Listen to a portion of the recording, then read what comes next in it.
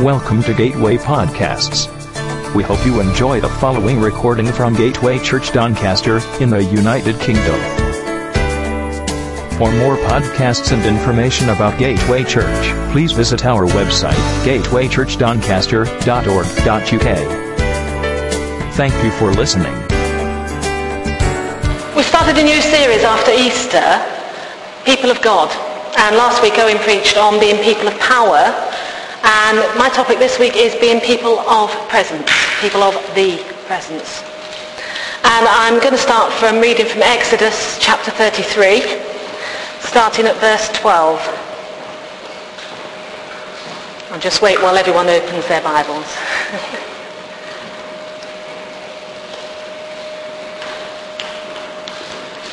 Exodus 33, verse 12. Moses said to the Lord, "You've been telling me, lead these people, but you have not let me know whom you will send with me. You have said, I know you by name, and you have found favor with me. If you're pleased with me, teach me your ways so I may know you and continue to find favor with you. Remember that this nation, the Jewish nation, is your people." The Lord replied to Moses, "My presence will go with you, and I will give you rest." Then Moses said to him, "If your presence does not go with us, do not send us up from here. How will anyone know you are pleased with me and with your people unless you go with us? What else will distinguish me and your people from all the other people on the face of the earth?"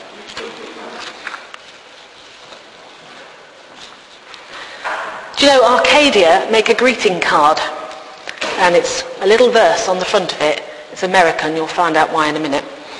It says, "Weeks of extensive research have confirmed what I suspected all along, that I cannot live without you. You're the peanut butter to my jelly, the prize to my cereal box. I think about you in the morning. I think about you at night. I think about you when the therapist says, okay, right now don't think about anything. And I will never, ever, ever take you off my friends and family plan." Is there a special someone that you can't live without, that you'd buy that card for? What about God? Can you live without him? One of the greatest promises that's recorded in the Bible is God's continued presence. Jehovah Shammah, God is there. And what about the prophecy from Isaiah that's quoted when Jesus is born?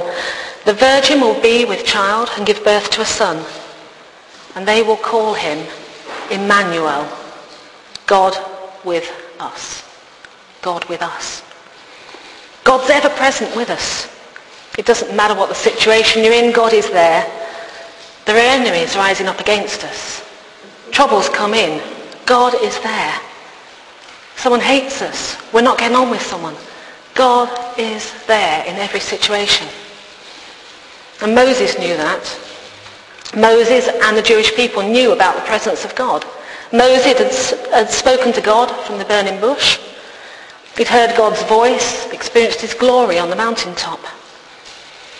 If you look at verse 11 of chapter 33, it actually says, "The Lord would speak to Moses face to face as a man speaks with his friend." Moses knew God. Israel was blessed with the presence of God. They'd got that cloudy pillar by day. They'd got the pillar of fire by night. They knew God. They knew his presence with them. And actually we read a few pages back in Exodus 25 how God actually told Moses to build the tabernacle, which means a dwelling place. The Lord said to Moses, "Tell the Israelites to bring me an offering. You are to receive the offering from me from each man whose heart prompts him to give. Then have them make a sanctuary for me, and I will dwell among them." God's presence in the midst of Israel. God didn't live in the Garden of Eden. He walked there. But now God's going to live with Israel. Fast forward to Exodus 33 in the passage I've just read, and actually Moses and Israel are going to lose God's presence. Why? Sin. Sin had come in and disrupted things. The people had sinned against God, and God actually suggests that Moses and Israel go on into Canaan without his presence. One translation actually renders God's words as, "I will not be with you because you are impossible to deal with." What happened was that Moses had been up the mountain a long time. It was actually 40 days after the Israelites had been given the law, and they'd broken it. They urged Aaron to make that golden calf, and then they worshipped the calf. And God was so angered by their celebrations and the immorality that he actually threatened to wipe the entire Jewish nation out. He was going to replace it with a new line descended from Moses, just like he'd done with Noah. Moses appeals to God on behalf of the nation because of the promises that God has made to Abraham, to Isaac, and to Jacob. But God warns that there will come a future day of judgment for that nation. But he'd still give Israel the land, and that he'd send an angel to lead the people into the promised land. But actually in chapter 33, God explains he's going to remain at a distance. He's not going to dwell in the midst of the people anymore. And verses 7 to 11 describe a tent of meeting set up outside the camp. Not in the midst of his people, but outside the camp. The Israelites can go there to seek God, and Moses goes there to commune with them. But it's not dwelling in the centre of the camp with his people. So far, Moses has persuaded God to relent from exterminating the Israelites. He's agreed to take them into the land of Canaan. And actually, even the remoteness of God is minimized in a way, even though he's outside the camp. But Moses isn't content with that situation. He wants God intimately present in his life. He wants him present in the lives of the people that he's been called to lead. And that's why Moses says, if your presence does not go with us, don't send us up from here. How will anyone know if you're pleased with us and your people unless you go with us? What else will distinguish me and your people from all the other people on the face of the earth? Basically, God, if you're not going to Canaan with us, we're not going either. God's presence distinguished them as his people. They got the cloudy pillar by day, pillar of fire by night. It was a testing them, oh, you know what I mean. Testimony that they were his own people, his own possession, a visible sign that they were God's people. No other nation had a cloud travelling in their midst. No other nation had a night like God was giving them. He was right there, leading, guiding, providing. A covenant relationship with God, based on God's grace. With his presence, they were somebody. Minus his presence, they were nobody. With his presence, they could do anything. Minus his presence, they could do nothing. And God's presence actually distinguished them from the other people. What else will distinguish me and your people from all the other people on the earth? God's presence made them a peculiar people, separated out from others. Where they were going, they worshipped many gods, made of wood, stone, metal, inanimate gods. Israel worshipped one God, the one true God, a living God. And in 1 Peter, Peter reminds us that you, that's us, the church, you are a chosen people, a royal priesthood, a holy nation, a people belonging to God, that you may declare the praises of him who called you out of darkness and into his wonderful life. Once you were not a people. Now you are the people of God. Once you had not received mercy, but now you have received mercy. We are a chosen people. We're saved by the grace of God. We're nothing without him. And we can do nothing without him. We desperately need his presence in our lives to distinguish us. Let's look forward now to the New Testament church. You can read about it in Acts. It's a fabulous book. It reads like an adventure story. Starts off after the resurrection. The disciples were grieving because Jesus said he was leaving to go to heaven. But he also said it was for their good that he went away, because he was going to send them the Holy Spirit. And that baptism in the Holy Spirit actually had three ultimate effects on the disciples. You can see it in Acts 1 and 2. They would have power.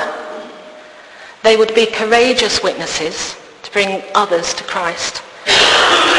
And by living in the continual stream of God's presence, they'd hear God speak to them through dreams and visions. So the disciples waited and prayed constantly with this promise. And on Pentecost, the Spirit came in power. The gift of Pentecost was and is today the reality of God living in his people. It's available to all of us. As the church explodes with new growth, the disciples and the newly appointed leaders are all filled with the Spirit, and they live in the continual flow of the presence of God. Peter and John in Acts 3 and 4 get hauled in front of the Sanhedrin for healing a lame man. And as the Sanhedrin confer amongst themselves, they say, everybody living in Jerusalem knows they have done an outstanding miracle. Everybody in Jerusalem knows they have done an outstanding miracle. Everybody in Armthorpe, everybody in Doncaster, outstanding miracles. We want that. You know, this river of living water that the first disciples moved in is available to us today, because actually God invited us last week through Morwenna to get into that stream. It's the key to the success of the early church, and it's what church needs most desperately today. But the question I want to ask today, are we living in his presence? Or are we just acknowledging his existence? We either base our lives on God's presence in them, or the fact that he exists. Do we acknowledge his existence in our daily walk, but we ignore his presence? I don't know about you, but I know I do things that I wouldn't do if I was continually conscious of his presence with me. How can we benefit from his relationship with us if we ignore the fact that he is with us? I want to give you an idea, a way to illustrate what I'm trying to say here. You're driving down the road, quite happily in your car. You look in the rearview mirror, police car behind you. Oh, what speed am I doing? All right, I better turn properly, use the right lane markings. Oh, lights switch on to amber, I'll stop. Oh, better not answer that mobile, I haven't put the Bluetooth on, I forgot to do it. Yeah? You're only doing that because you're aware of the presence of the police car behind you. And this may seem a bit of a funny story, but actually that's how we can live our lives without being aware of God's presence. We know the traffic police are out there, and we know that they've got a job to do. But how often do we keep the law when we're not aware of their presence? Would you travel down the motorway at 80 miles an hour with a police car in the rearview mirror? Some of us perhaps would, by the sound of it. But if you wouldn't do it with a police car behind you, why do we do it with God in the passenger seat? And I want you to understand here, God isn't a traffic cop sat up there waiting to give you a ticket because you've infringed the law. We actually live under grace, not law. But actually that word grace has the same basis as the word grateful. We should be grateful to God for his grace, and we should want to please him. And if we're aware of his presence, then that should be uppermost in our minds. But you see, acknowledging his presence threatens our sovereignty, our freedom. If we're truly living in his presence, won't we do the things that please him and not ourselves? Or are we just acknowledging that he exists and keeping him outside the camp in the same way that the Israelites did? The only way to be a part of God's people is to live in his presence.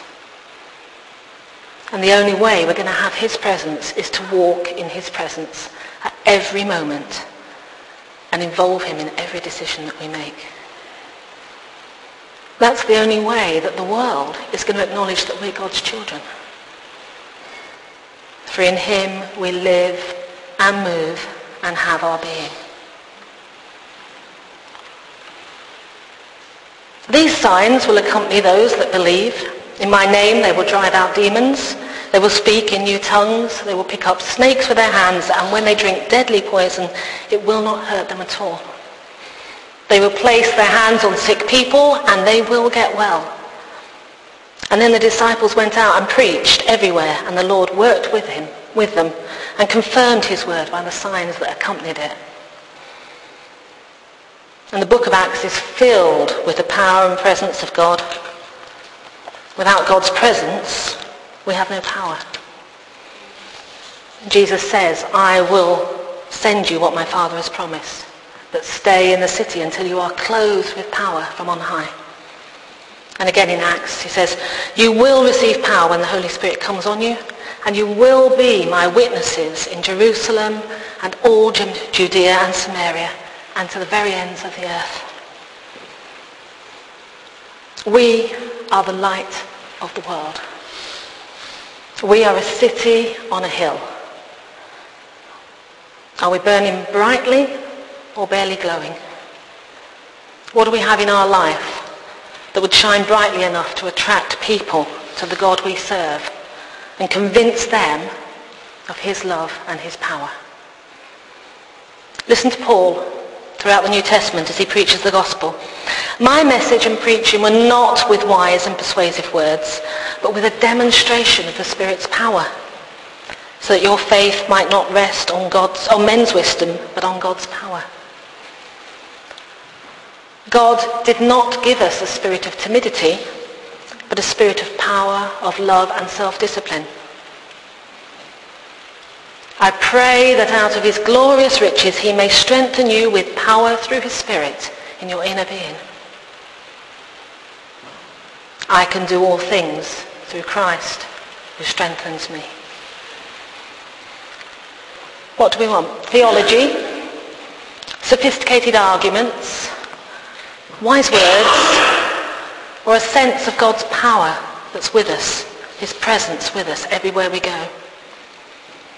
There's a book called The God Chasers, and in it the author tells a story of the day his wife went to a store in Houston in Texas. She was standing in a supermarket queue and experienced a divine appointment.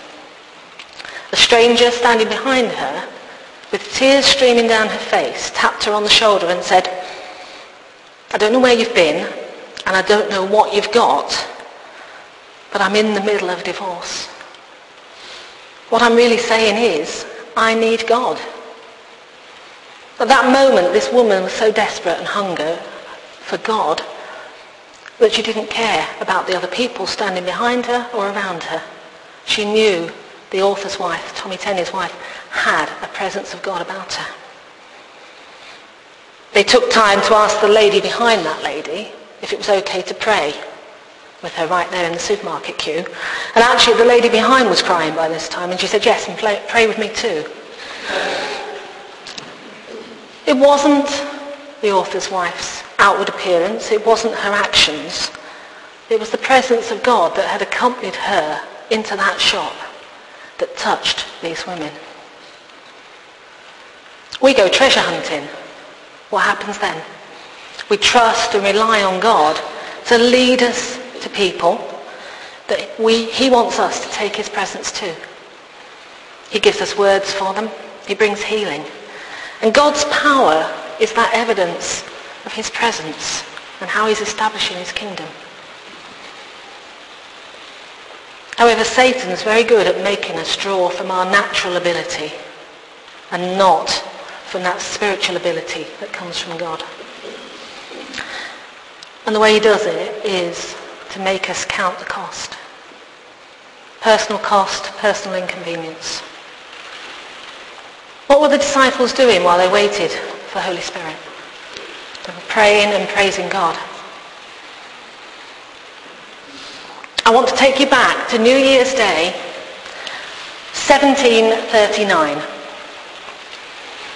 That new year was ushered in by a service in the evening. It was attended by the Wesley brothers and George Whitefield. And here's John Wesley's take on it, this evening service.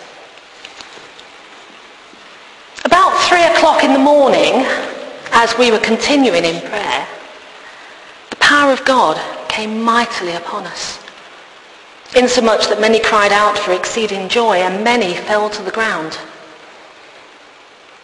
As soon as we were recovered a little from the awe and amazement at the presence of his majesty, we broke out with one voice, "We praise thee, O God, and acknowledge thee to be the Lord." And that empowering and anointing and infilling took the Wesleys and Whitefield through this land in a blaze of revival and salvation and across to the American colonies. Who wants to pray all night? 3 o'clock in the morning. Who wants to spend time waiting on God into the small hours? And we sing that song, don't we? This is the air I breathe, your holy presence living in me. It goes on. I'm desperate for you. I'm lost without you. But I want to challenge you today. How desperate are you for God? How hungry? Do you prefer your time, your money, your possessions, rather than that sacrifice to enter into the presence of God? Where's that living sacrifice that Owen spoke about last week? Being a living sacrifice means we need to sacrifice the substance of our lives, our busyness, our time, our efforts, our resources. If we love someone, we put ourselves out for them. We make sacrifices. There's an ultimate sacrifice. For God so loved the world that he gave his one and only Son, that whoever believes in him shall not perish but have eternal life. Sacrificing an extra 15 minutes of your time is nothing compared to what God's given for us. Our priorities will determine God's presence in our life. At home, I have next to my armchair a laptop, TV remote, and a Bible. And an iPad, thank you, Jonathan. And this week, or the last couple of weeks while I've been preparing this preach, God's challenged me that one of those items is actually used a lot less than the others. Jesus' call to commitment is clear. He wants all or nothing. God wants our best. He deserves our best. He demands our best. I've been reading a book called Crazy Love by Francis Chan, and a lot of it is based on the church in Laodicea in Revelations, the one that Jesus called lukewarm.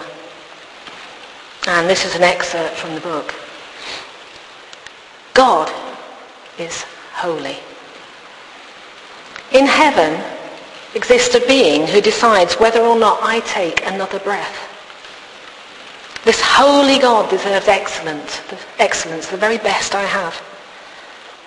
But something is better than nothing, some may protest.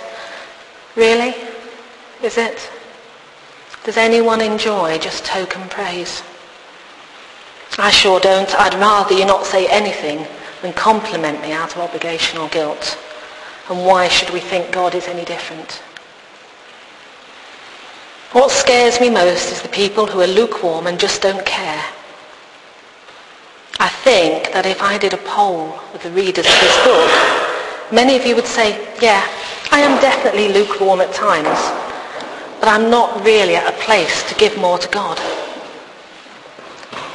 Many of us believe that we have as much of God as we want right now, a reasonable portion of God amongst all the other things in our lives. But the fact is that nothing should concern us more than our relationship with God. It's about eternity, and nothing compares with that.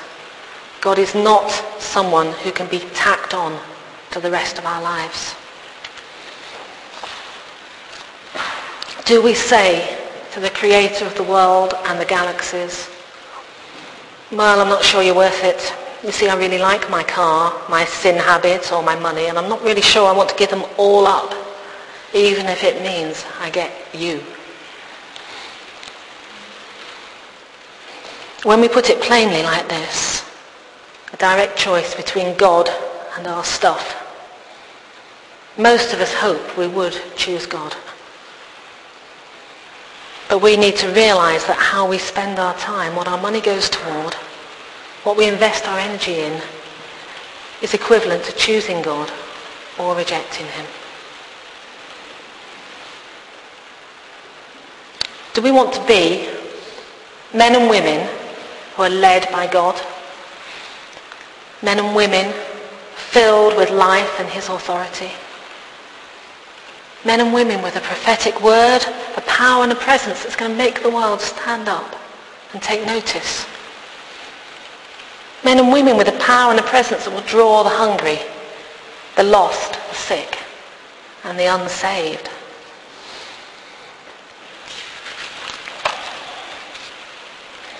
Moses understood that there was only one way Israel could be recognized as God's people, his presence. What the world saw in the early church was God's presence. It was the presence of God that caused them to be called Christians. What does the world say of us today? There's an old maxim that says, people are known by the company they keep. Are we keeping company with God? Are we carrying his presence to our jobs, to our families, to our world, to our brothers and sisters?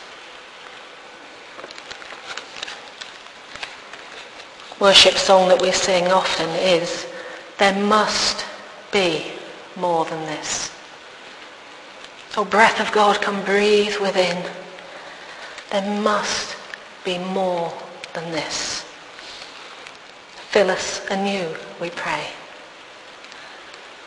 Consuming fire, fan into flame a passion for your name.